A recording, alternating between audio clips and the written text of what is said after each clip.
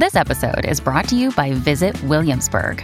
In Williamsburg, Virginia, there's never too much of a good thing. Whether you're a foodie, a golfer, a history buff, a shopaholic, an outdoor enthusiast, or a thrill seeker, you'll find what you came for here and more. So ask yourself, what is it you want? Discover Williamsburg and plan your trip at visitwilliamsburg.com. When you need mealtime inspiration, it's worth shopping Kroger, where you'll find over 30,000 mouth-watering choices that excite your inner foodie. And no matter what tasty choice you make, you'll enjoy our everyday low prices, plus extra ways to save, like digital coupons worth over $600 each week. You can also save up to $1 off per gallon at the pump with fuel points. More savings and more inspiring flavors make shopping Kroger worth it every time. Kroger, fresh for everyone. Fuel restrictions apply. Hi, everyone. Thanks so much for joining us for How She Does It, where we talk about all things women, money, and power. Over the last few years, we've witnessed some bombshell, high-profile divorces, from Bill and Melinda Gates to Jeff Bezos and Mackenzie Scott. And what surprised me most was not the amount of their divorce settlements. I'm always thrilled to see women get what they deserve. But really, I was shocked by how low-key and mess-free their divorces were, which made me think that these women must have a professional dream team ensuring that all things go smoothly. So who are the women and men responsible for guiding America's wealthiest women through some of the choppiest waters? And the short answer is, when it comes to divorces worth millions, and especially billions, there is usually a certified divorce financial analyst involved, and perhaps more than a few therapists. But today, we're talking with one of those women who is going to tell us how it all works. Olivia Summerhill is a certified financial planner, a certified divorce financial analyst, a psychology of financial planning specialist, that's a title you don't hear that often, and founder of the Summerhill firm, a firm that's dedicated to helping affluent women maintain their lifestyles and thrive post-divorce. She was previously a banker at J.P. Morgan, helping individual investors manage over $1 billion, and pivoted because she wanted to work directly with women. Olivia, I am so excited to dig into this topic with you. Thank you for being here. I'm so happy to be here. Thank you for that wonderful introduction. Let's get started. I know you're not a divorce attorney, and I wanted to make that distinction up front because I'd love for you to tell people about the difference between what you do and what a divorce attorney does, because you are all about the money. You take a deeper dive into the finances than an attorney would usually take. Is that correct? I'm asked this quite a bit, and the personal answer as well as the business answer kind of coincide. I realized after over a decade in finance and wealth management and private banking that there was such a need for women post-divorce who went through this big divorce process, still not understanding the finances. So instead of me managing their assets post-divorce, I actually should go during the divorce and help with the finances and the emotions. So that was kind of the real pivot point of, wow, I could focus all of my time and help these women during divorce come out more successful, as well as I finally, after a decade in finance, addressed my childhood trauma and my own parents' ultra high net worth divorce, which destroyed our family. And I realized after going to therapy, it doesn't have to be that way. So my firm, I try my best. And what I do day to day is work with women so that they don't have their families destroyed with the finances. That's why I do what I do. Was it particularly from your mother's standpoint that you found the process so difficult, and that's what sort of motivated you to this specific path? Great question. So it was actually both parents. It was not just the male spouse that was greedy, wanting to not give her anything, doing everything wrong. It was also my mother. So I absolutely see both points of view. I'm collaboratively trained. I'm a mediator. I love lowering the emotions for both parties and being that neutral understanding of where they're both coming from. Both my parents did a terrible job involving police, child services, going back for years and years with the money. And so I come into the divorce cases with clients, seeing both parts and seeing how everyone can make mistakes. It's not just in a heterosexual couple, it's not just the husband who is the billionaire making the money and she's a stay-at-home mom doing nothing wrong with the finances. Let's actually see what we can do to not make mistakes on both sides. Mm-hmm. Okay, so this was a formative event in your life. And then later you yourself went through a divorce. How was your own divorce? Was that hopefully a very different experience psychologically? It was. So I ended up during the therapy process addressing my childhood trauma, addressing all of my own financial quirks and what I needed to get out of my own personal self development, and realized, oh, we could be best friends during the divorce process and communicate during the divorce process. And it was, I think it cost $300 with just filing with a mediator. It was the easiest process in the world, but that's also because I had the emotional maturity and I had the experience and knowledge of what I do day to day, so I could make it easy. And of course, I did not want to do exactly what my parents did wrong. So that played into it as well. So it was surprising and shocking at how easy it was and how you can do divorce so simply. Do you think that's a good experience for one's certified financial planner to have had, knowing that you know how this can be? I think it's helpful. I will say in most of my client cases and with the conversations I have, I don't bring it up because you need to focus on your own divorce. So it's not something that I bring into conversation all the time saying, oh, I can show you how easy it is. And here's my really great success story. But it is helpful for the background knowledge of, okay, she's been through a divorce as well. So she can relate in that way. Yes. Do you only have women clients? I do only have women clients.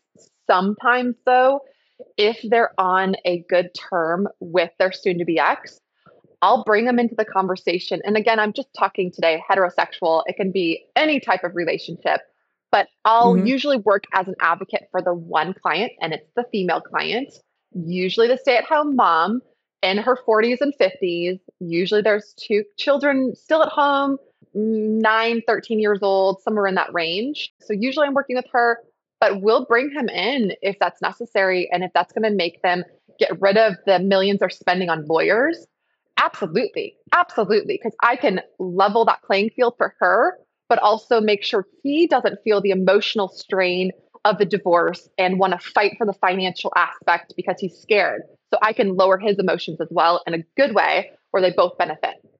All of us know a woman who has been screwed by divorce.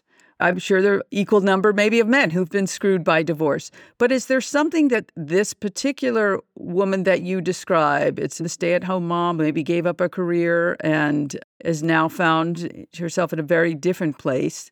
Why is that we hear about so many of these divorces where women seem to get screwed? Do they not want to ask for? Do they not want to be contentious? Why do you think that is?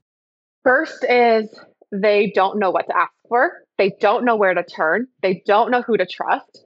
In the world, especially the world I work in, ultra high net worth, there is a lot of professionals that want to work in that field that are very much not the right trusted professionals. So it's hard to know where to turn, who to go to, as well as at some point, if you've been in a relationship with someone who's been financially controlling for so long, even if a lot of my clients, I mean, they're Harvard, MIT trained, like they had the education before they started having children.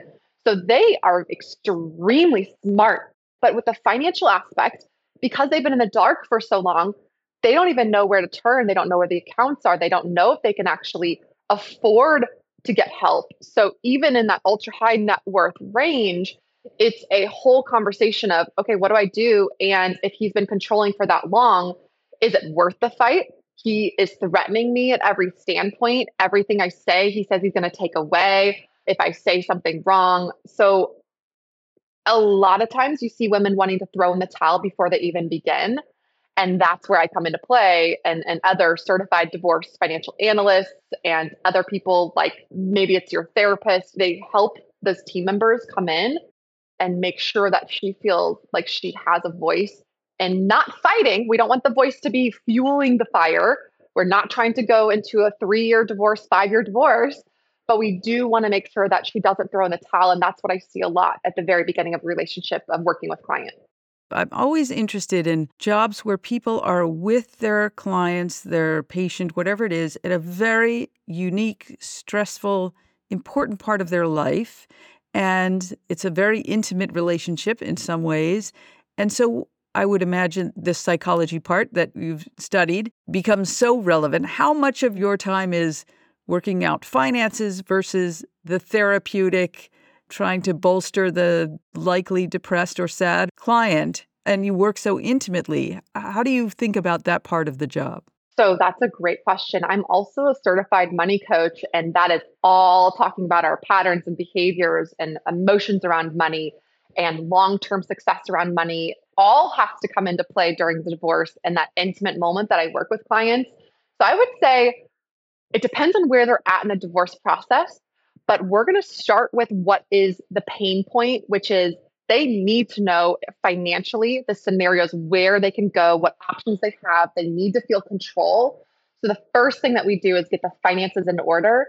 And so I'd say 60% of the time, it's going to be we talk about a lot of the finances, while 40% of the time is the emotional, psychological side of things that can really enable a successful, smoother path on that car ride. So we're in the car, she's in the driver's seat, I'm in the passenger seat. She's always going to feel in that control when she's working with me. But if we need to go on an on-ramp, or we need to take a different route, or if we need to watch out for a pothole in the highway going down that road, the smoother path always starts with the finances, but then also that psychological is a huge part. Huge.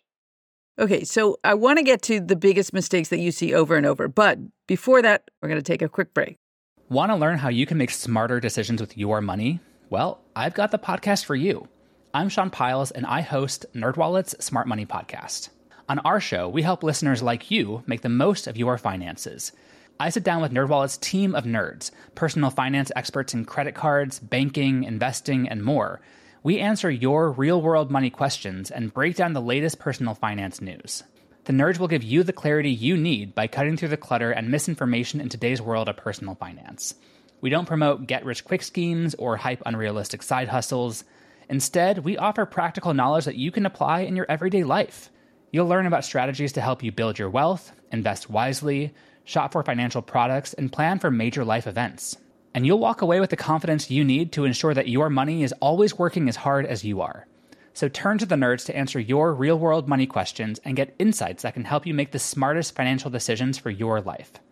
Listen to NerdWallet's Smart Money Podcast wherever you get your podcasts. I'm Jane Perlez, longtime foreign correspondent and former Beijing bureau chief for the New York Times. I've been a foreign correspondent in lots of places: Somalia, Indonesia, Pakistan, but nowhere as important to the world as China. I mean, China is not dropping anti-democratic paratroopers into Montana. But of course, we did see things like the weather balloon/spy balloon riveting the whole country for a week. This is Face Off, an 8-part series in which we'll take you behind the scenes to key moments in the tumultuous U.S.-China relationship. We'll speak with a diplomat, a spy, a tech reporter, a U.S. admiral, even Yo-Yo Ma. Plus, my pal and noted China historian Rana Mitter joins the conversation. We'll look at what's driving the two nations apart and explore whether anything can help bring them back together. Face Off launches April 9th. Okay, and we're back with Olivia Summerhill, financial planner for ultra-wealthy women. So, mistakes. I want to hear about what are the mistakes that women make over and over that you see on any level, whether it's not $1 million, multi-million-dollar, billion-dollar divorce, just a regular old divorce. What do you see? It does not matter the amount of money you have. What I see the most is you have to know your values. You have to know who you are and what your identity is and who do you want to be post-divorce. Anyone listening can do this. You can get online and look at some fun quizzes for values, but I like to play the game with my clients. And so we talk about the values. We go from the top 50. There's so many values. You can go online and look at different ones and then consolidate them to the top 5. And that is the guidepost that I see a lot of women make mistakes on is they might start swaying their opinion on what they wanted in the divorce because they don't know their values. They might take something in the divorce, not understanding the long-term implications, and that has to play into their value system. A lot of women don't even know their new identity because they've been with someone for so long. So during the divorce process, I know it's so hard to think about doing more homework assignments and thinking about yourself long term is very challenging, but it will benefit anyone listening to do that. So really understanding your values is the biggest mistake that I see, is either not understanding it or not paying close attention, and then taking the wrong things in the divorce because it's not matching your value system. So that would be something like taking the house when it's actually, this is a huge responsibility, a potential money pit, and yet it feels like, oh, I want to stay with what's comfortable to me and where the kids grew up, something like that. Exactly. That was actually my next point. That's the big, big mistake that I see. Absolutely every single client that I've had wants to keep the house. And I say plural as well, houses, but normally the primary house is the biggest contentious point that we have at the very beginning of the conversation of, okay, what do you want? Okay, is that one of your values? We play into that. And then we go into what is behind the house? What is it really? Because sometimes I hear, and maybe someone listening today is thinking, well, it's for my children. I want them to have stability. It's for them. Sometimes it's, I like that comfort and I really am valuing something secure and my house is secure. I've had it for a long time. And sometimes it's, oh, well, I've never thought about the finances. I want to bury my head in the sand. I don't want to think about it. I don't care. I want the house for stubborn, almost to get back at him. He owes me. And that conversation is an emotional one that we need to have. So maybe that's what someone here is feeling, and that's okay. That's valid, but might be a mistake. And most of the time, once you get into that financial numbers, you're going to see really what it takes to keep the house or understand the options of selling in the future, all the taxes, all the other things that will be underlying costs, like realtors to sell, the brokers to actually get rid of the house if you need to in a few years. It's just a lot of stuff financially that you need to be aware of underlying the house too. So a little exercise I like clients to do is walk through your house and literally on every level on the outside, walk around the property and list out everything you love about the house. Is it facing the sun in the morning? Is it the landscape that you love in the backyard that's private? What do you like about the bedroom? Tell me more and list it out for yourself. And then a few days later, go through and list out everything negative. I'm a very positive person. I like to be inspiring, but you need to understand what is the things you don't like about the house. Everything, list it out. And that will hopefully guide you if you're doing this by yourself without a professional's help on, okay, there's a little more on the negative. And then you can get the financial aspect and see really what is the positive and negatives there. And then is it your values? And then you can make a decision. Because a lot of times, like we're saying, a mistake is to keep the house. I could go on and on about asking about that, but I want to move on because I want to dive into the wealthiest women because we're all sort of fascinated by that. And you have a new book coming out called Penthouse Divorce. So it's about ultra high net worth individuals. Why are their struggles so different? And why are their divorces so complicated or occasionally not? Let's start with the not. So everyone has emotions around their money. And I don't care wherever you are on the spectrum, 97% of Americans feel anxiety around money. Let's start there. And then on top of that, if you add divorce on top, it's just a huge stressful event. And we all want to have enough in our life for the survival mechanisms that are intertwined in our bodies. So we want to feel like we have enough. And even if you have 100,000 or 100 million, I have had clients not feel like they have enough because they haven't done the work on really what is their behaviors and patterns around money and what is guiding them on getting new things and not having new things. And really the work that you have to do, it can be a journey to go back to understand where did you get your patterns and whose voices did you hear in childhood about money doesn't grow on trees or the wealthy are greedy. What were those influential voices to understand how you're treating money now? But almost everyone doesn't think that they have enough to survive on until they do the money coaching or they understand their values around money. And then if we get into the actual complexities of ultra high net worth, a lot of people have so much shame when they have wealth because they know that a lot of people don't have their situation.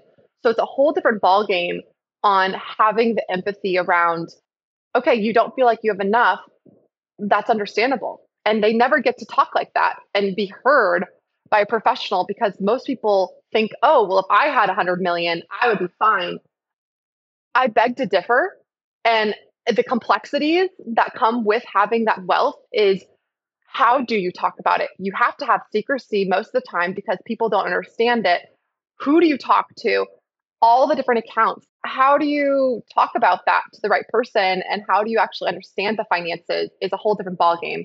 So basically, everyone feels money anxiety. It doesn't matter how much or how little you have. Everyone wants to be secure with money and doesn't usually think they have enough until they do the work.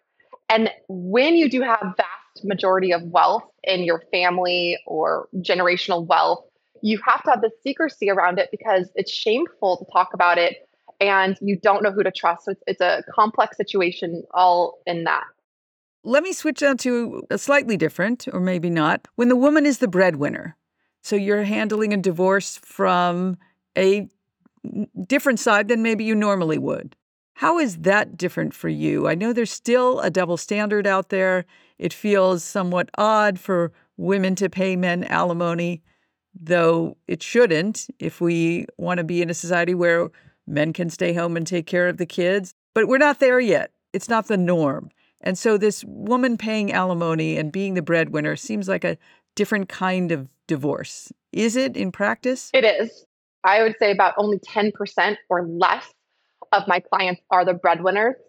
And I hope that changes in the future, but I don't see that changing unless we change our education system and our value system as a country in childhood to change what we're messaging to women. So at this point, those 10% or less of clients that I've had and have that are the breadwinners, the biggest thing that I see is in psychology of money. And I would say this is in every case, men still feel emasculated if the female is making more in the relationship. I wish that those studies and the research wasn't correct, but in all of my personal cases, I've also seen that to be true.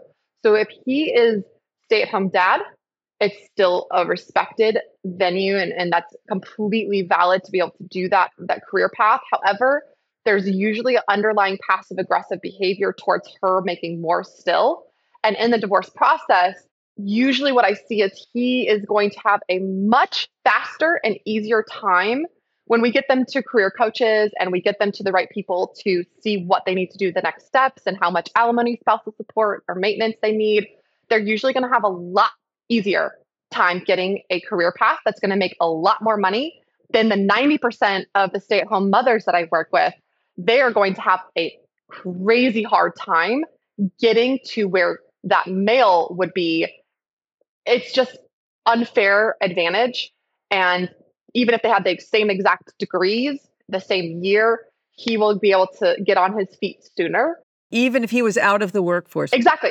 That's what I'm talking about. Exactly. So that 10% that I work with him staying at home, he'll be able to elevate himself financially faster than the 90% of clients that I work with that are stay-at-home mothers. Do you think the woman being the breadwinner puts a marriage in a more precarious situation? That's all the studies that have shown. The emasculation of him feeling that way, it might be unconscious.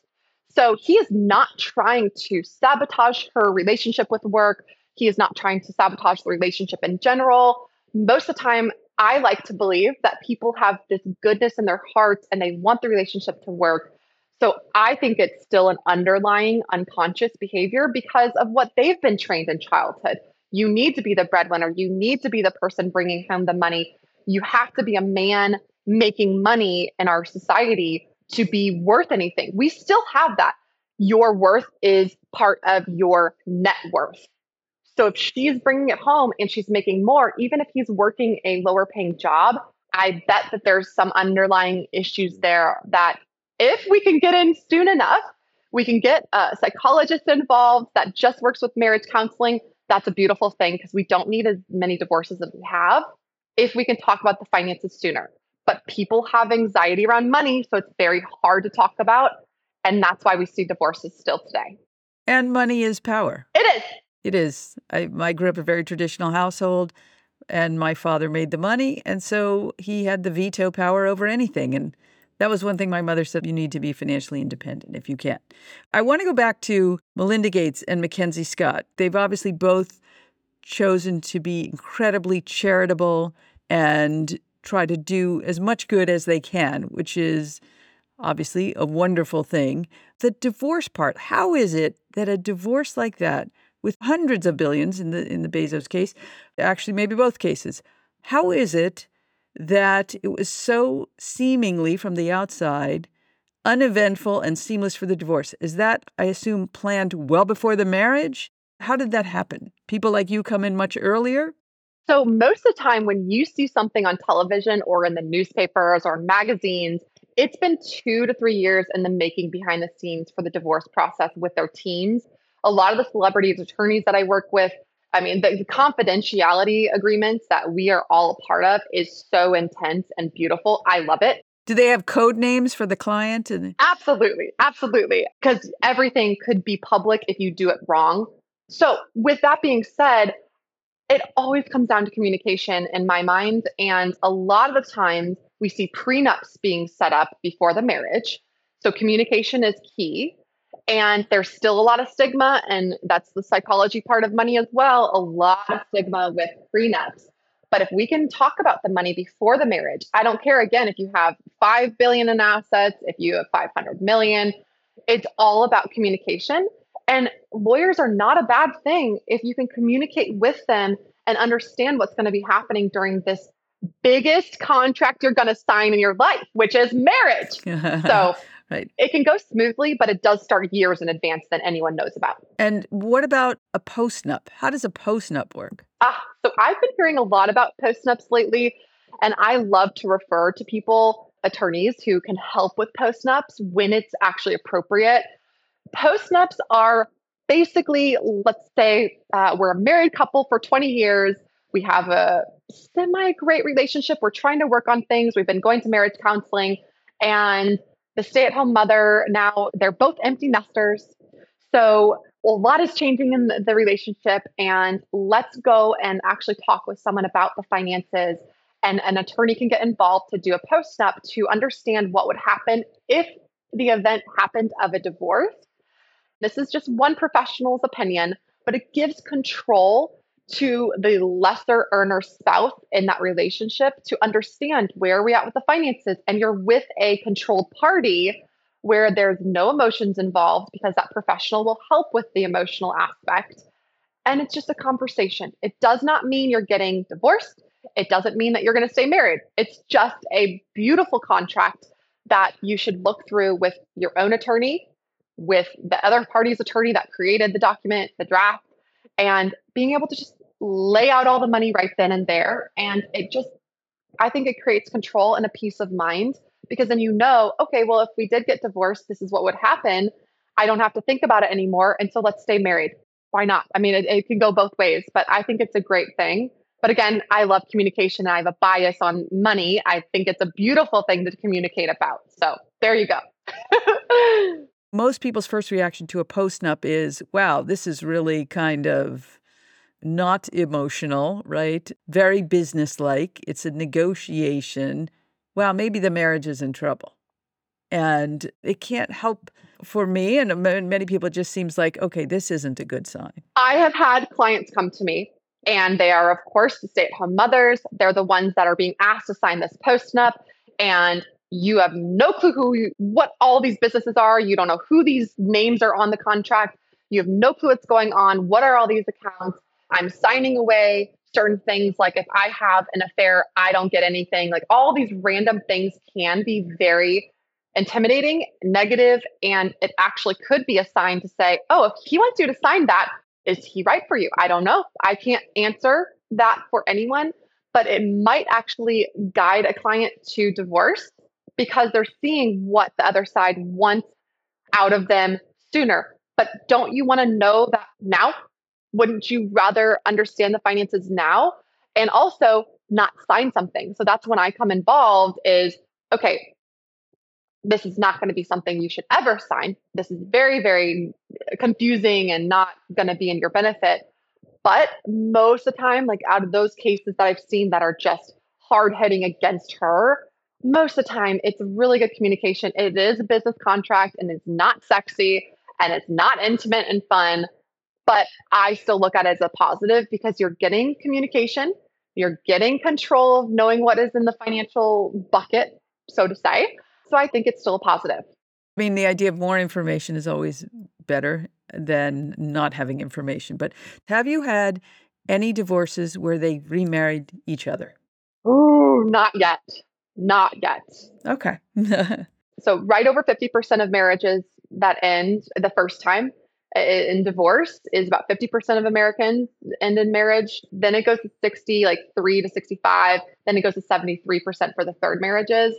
So if they got divorced for the first time, there's a likelihood that if, let's say, they both marry someone else second time and say, oh, it didn't work, I really do miss that first partner that I had that intimate 20 years with instead of just 2, they divorce faster. So they might actually end up with that same partner. I haven't seen it yet, but I have hope that maybe they realize that that was a better partner than their new ones. Grass is not always greener on the other side. Uh-huh. All right. So let me ask you, your best friend's getting married. What advice do you have for her going into the marriage about, is it make sure you have your own money? What are like the most basic things you would tell any woman entering a marriage? Know everything about their assets and your assets. Talk to a financial planner, talk to a lawyer and do a prenup, whatever route you go. I don't care what your level of assets are. A lot of my friends that I would recommend is the same advice to whoever's listening today, whatever level of assets you have. Talk about your finances. I can't tell you how many times I've heard someone getting married and they don't even know the spouse's debt and they are now married. It's shocking, but it's also our culture, so it's normal. But communicate, understand the finances. And then once you're married, touch base maybe. I mean, let's not go crazy here. Let's just do maybe 15 minutes quarterly. Hey, what's going on with the finances? Over a glass of wine if you want to make it fun. Go somewhere fun and have a great dinner and talk just a little bit about the money if you can. Okay, good advice. Before we get to our lightning round, we're going to take a quick break. What do you get when you take 2 childhood friends with a passion for unexplored history and a whole lot of booze? You get the goofiest game in history, Queen's Podcast. Hi, I'm Nathan. And I'm Katie, and we're the host of Queen's Podcast. Join us while we spill the tea on women from history. We get into all kinds of stories here, like biographies of lesser-known figures. For instance, Saida Al-Hura, powerful pirate queen. To the stories you might already know, like Marie Antoinette or Cleopatra, but with a fun twist. Each queen is paired with a cocktail that'll totally get you in the mood to hear fun, juicy, and dramatic stories from history. Because history is so much more than just dudes on a battlefield, and we believe that the female perspective and roles are just as deserving of their time in the spotlight. Right. So come get to know these queens. Find us wherever you get your podcasts. Cheers! It feels really good to be productive, but a lot of the time it's easier said than done, especially when you need to make time to learn about productivity so you can actually, be productive. But you can start your morning off right and be ready to get stuff done in just a few minutes with the Inc. Productivity Tip of the Day podcast. You'll hear advice on everything from how to build confidence to how to get the best night's sleep. New episodes drop every weekday, and each one is 5 minutes or less, so you only have to listen a little to get a lot more out of your weekdays. Listen and subscribe to Inc. Productivity Tip of the Day wherever you get your podcasts. That's Inc. Productivity Tip of the Day wherever you get your podcasts. And we're back with our lightning round. Okay, so here you go. You may know this best as Would You Rather, but the only challenge is that you can't think about these. You have to just say whatever comes to your mind at that moment. Okay, you ready? Marry the person of your dreams or have the career of your dreams? Career. Run, bike, or swim? And I'm asking you this because I know you're an Ironman. Swim. Really? I'm one of the very few. Yep, that would choose You are, that. yes. I know. Prenup or postnup? Prenup. Find true love or win the lottery? Find true love. Sweatpants or suits? Can the sweatpants be Lululemons? Like that's considered, because that would be a sweatpants Lulu. Okay, I'll allow it. Okay. Receive money or a handcrafted gift? Handcrafted gifts. Okay, we have one in here that's sort of interesting. Be the oldest or youngest child in your family? Oldest. Why? Control. You get to be the leader. Okay. Go through a divorce or a death in the family? Oh my God, I'm thinking about that one. Oh, because a divorce is a death. It is. I guess a divorce. Good news or bad news first? Bad news. Fiction or nonfiction? Oh, nonfiction. All the way. All the way. Okay, what are you reading now? Success Principles by Jack Canfield. I'm reading like 6 books. Psychology of Money by Morgan, one of my friends. I mean, all of these books. Money Mammoth, and it's by Dr. Brad and Ted Klontz. So those are actually all 3 books I'd recommend to anyone. Okay. Would you rather drive or be driven? Drive. Laugh uncontrollably or be moved? Laugh. Okay. Be the last one to bed or the first one up? First one up. I get up at 4 a.m. every day, so. Really? Oh, yeah. Oh, my God. Okay. What time do you go to bed? Oh, very early, like 9:15, maybe 9:30. All right. Is that your Ironman? Is it training? It's crazy. Yeah. Oh, it's so enjoyable and like relaxing and peaceful in the morning. So I prefer it. All right. One last one. This is, what is the best investment you've ever made and what's the worst investment you've ever made? And we have a very broad categorization of investment. It doesn't need to be a stock or a bond. It could be a class. It could be anything. Best investment is education. And all of my education, I have way too many degrees, certifications, and I'm so thankful for all of them. So that was a lot of money put into it and time. So I'm glad I put the investment into myself. The worst investment was marriage and spending money on the certain things I didn't need to. Okay. Good answers. Well, thank you so much for joining me today on How She Does It. Thank you so much to Olivia Summerhill for chatting with us about all things divorce and money. Thanks for having me. It was such a pleasure. When you have a moment, please follow us on Apple Podcasts and subscribe to updates from the Her Money community at hermoney.com/subscribe. Our producers are Catherine Tuggle and Haley Pascalides, with help from everyone at Her Money. The podcast is mixed and mastered out of CDM Sound Studios. Our music is from Video Helper, and our show comes to you through Megaphone. Have a great week, and I look forward to seeing you here with us again. Onward.